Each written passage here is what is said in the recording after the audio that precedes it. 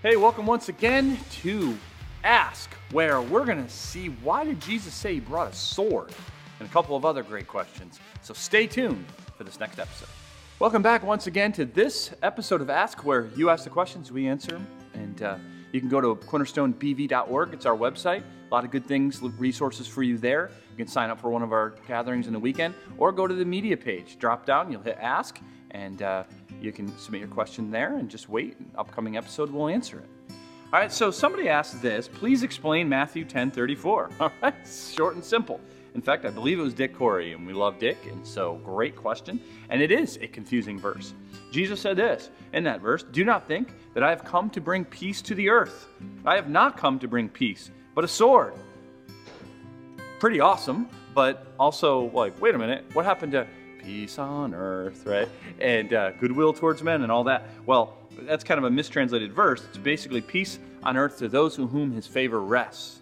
And so, yes, it'll bring peace ultimately for those whom come to know Christ as Lord and Savior. But the key there, I think, with the verse Jesus is saying there is to the earth. And the earth, meaning the fallen earth, where it's just ruptured by sin in so many different ways that Jesus came to redeem and to save. So, yes, he came in that way. Ultimately, there will be peace for those who know and love him in the new heavens and the new earth. But this addition of earth, he didn't come to bring a peace to everyone living on it. Instead, because that is it's a sinful place ruled by Satan, the prince of this world. And so he actually came with the gospel, the coming kingdom of God, to disrupt all of that.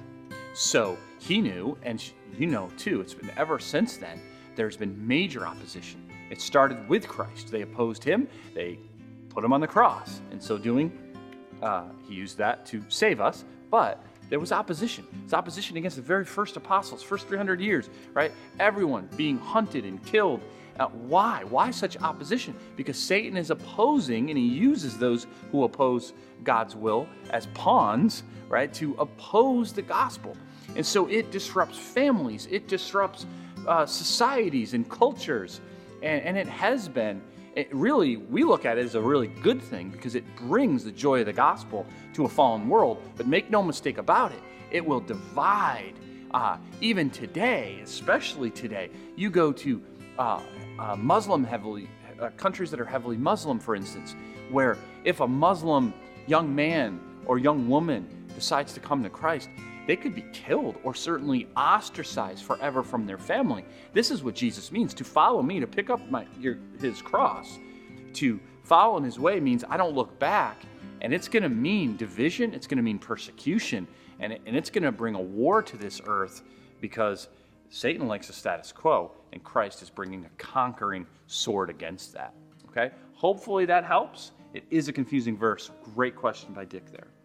Second question, in Exodus, the ages of the people were very old. How is this? I'm assuming he meant Genesis. I'm going to go based on that because they're not really old in Exodus. So certainly pre-flood, hundreds and hundreds and hundreds. I think the oldest Methuselah, what was he, almost 900 or just over 900 years old? I forget, but somewhere in there, so almost 1,000 years living on the planet. So that seems fanciful or almost mythological. Are you kidding me, right? But it's answered in the scriptures. Genesis 6, when right before the flood, when God's about to judge people on the earth through the worldwide flood, he says, "Then the Lord said, my spirit shall not abide in man forever, for he is flesh. His days shall be 120 years. So, does he mean very specific? Has no one ever lived beyond 120? And obviously most of us don't get there. No, he just kind of means this in general, and you see that today. No one's living beyond that, or if they are, it's a tremendous anomaly and it's barely beyond it. And so, in Exodus, sure, you had Moses live to be 120, right? So kind of the perfect model for that. And so that became the average age, maybe not the average age, that kind of became the cap. And so I think pre-flood, there was a reason why it became so sinful. Think about all the carnage you can cause in 70 to 80 years. Imagine if you lived 800 to 900 years and how awesome these people thought. They learned so much. They gained so much knowledge and so much information all of those years that they actually began to think they were God and acted like it, and it was bringing tremendous carnage to the earth. And so that's why God judged and said, no more. You only get a limited time, and then you're out because of all the problems it can cause. Why were they able to live? Well, first of all, God allowed it, and then he didn't. Okay? So God allowed people to live that long, and then post-flood, he said, no more. So how did he make that happen? There's lots of good theories. Pre-flood, things were very, very different. It seems, based on the scriptures, that there was a canopy. It might have been a very water-like canopy that would have blocked the sun. A lot of scientists believe that allowed people a much better condition to then live a lot longer, and their diet was better. Whatever it might be, however God used it, it was really just up to God. He made that point when he flooded the earth. No longer 120 is the cap. Okay. Lastly, why did God's plan include the other guy carrying the cross for Jesus? So Simon from Cyrene. Is there something that's supposed to symbolize or fulfill or something? I would say yeah. I mean, it doesn't specifically say why Simon was there, but we can get a few things from that. Simon, of course, if you don't know the context, Jesus wasn't just crucified, but before that, Pontius Pilate had him scourged. That's a flogging or a whipping, but worse. It would have little shards of bone in the end, so it just ripped the flesh off of you. And some criminals would die of that. Jesus did not, of course, but there would have been tremendous weakness and blood loss, as you can imagine, 39 lashings of bone ripping from your flesh. And so Jesus, coming off of that, he was supposed to carry probably the cross beam to Golgotha, which wasn't too far, but he just was not able to do it. He just didn't have the strength. So what does this teach us? A few things. Number one, that Jesus was fully human when he died for us. He never ceased to be fully God, but he was fully human. He wasn't just walking around like, this doesn't really hurt, I'm dying for humanity, with his long locks and his beautiful eyelashes. That's not what was happening. He was suffering because he was fully human, and he took that suffering in our place. So this teaches us, this detail shows he was really suffering. He needed someone to help. What else it does is it helps give evidence against the theories that Jesus did not die. He was in such rough shape.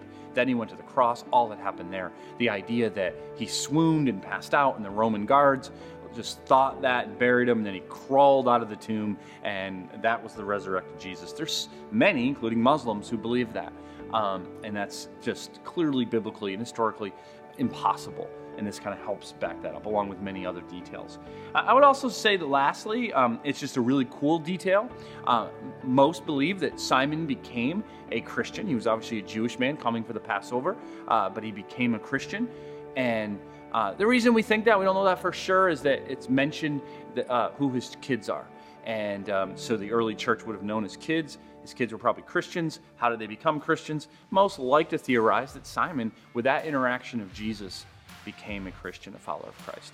And it's really cool to think about, and just a reminder of how many different paths there may be to coming to Christ, and that yours just might look very different than mine, that person, or it may be very similar, but the fact is God reaches us in different places and in many different ways. The destination is the same, the love of Jesus Christ. All right, great question. Hopefully we'll see you next week on Ask. Hopefully see you this weekend in one of our 3 gatherings. God bless. See you soon.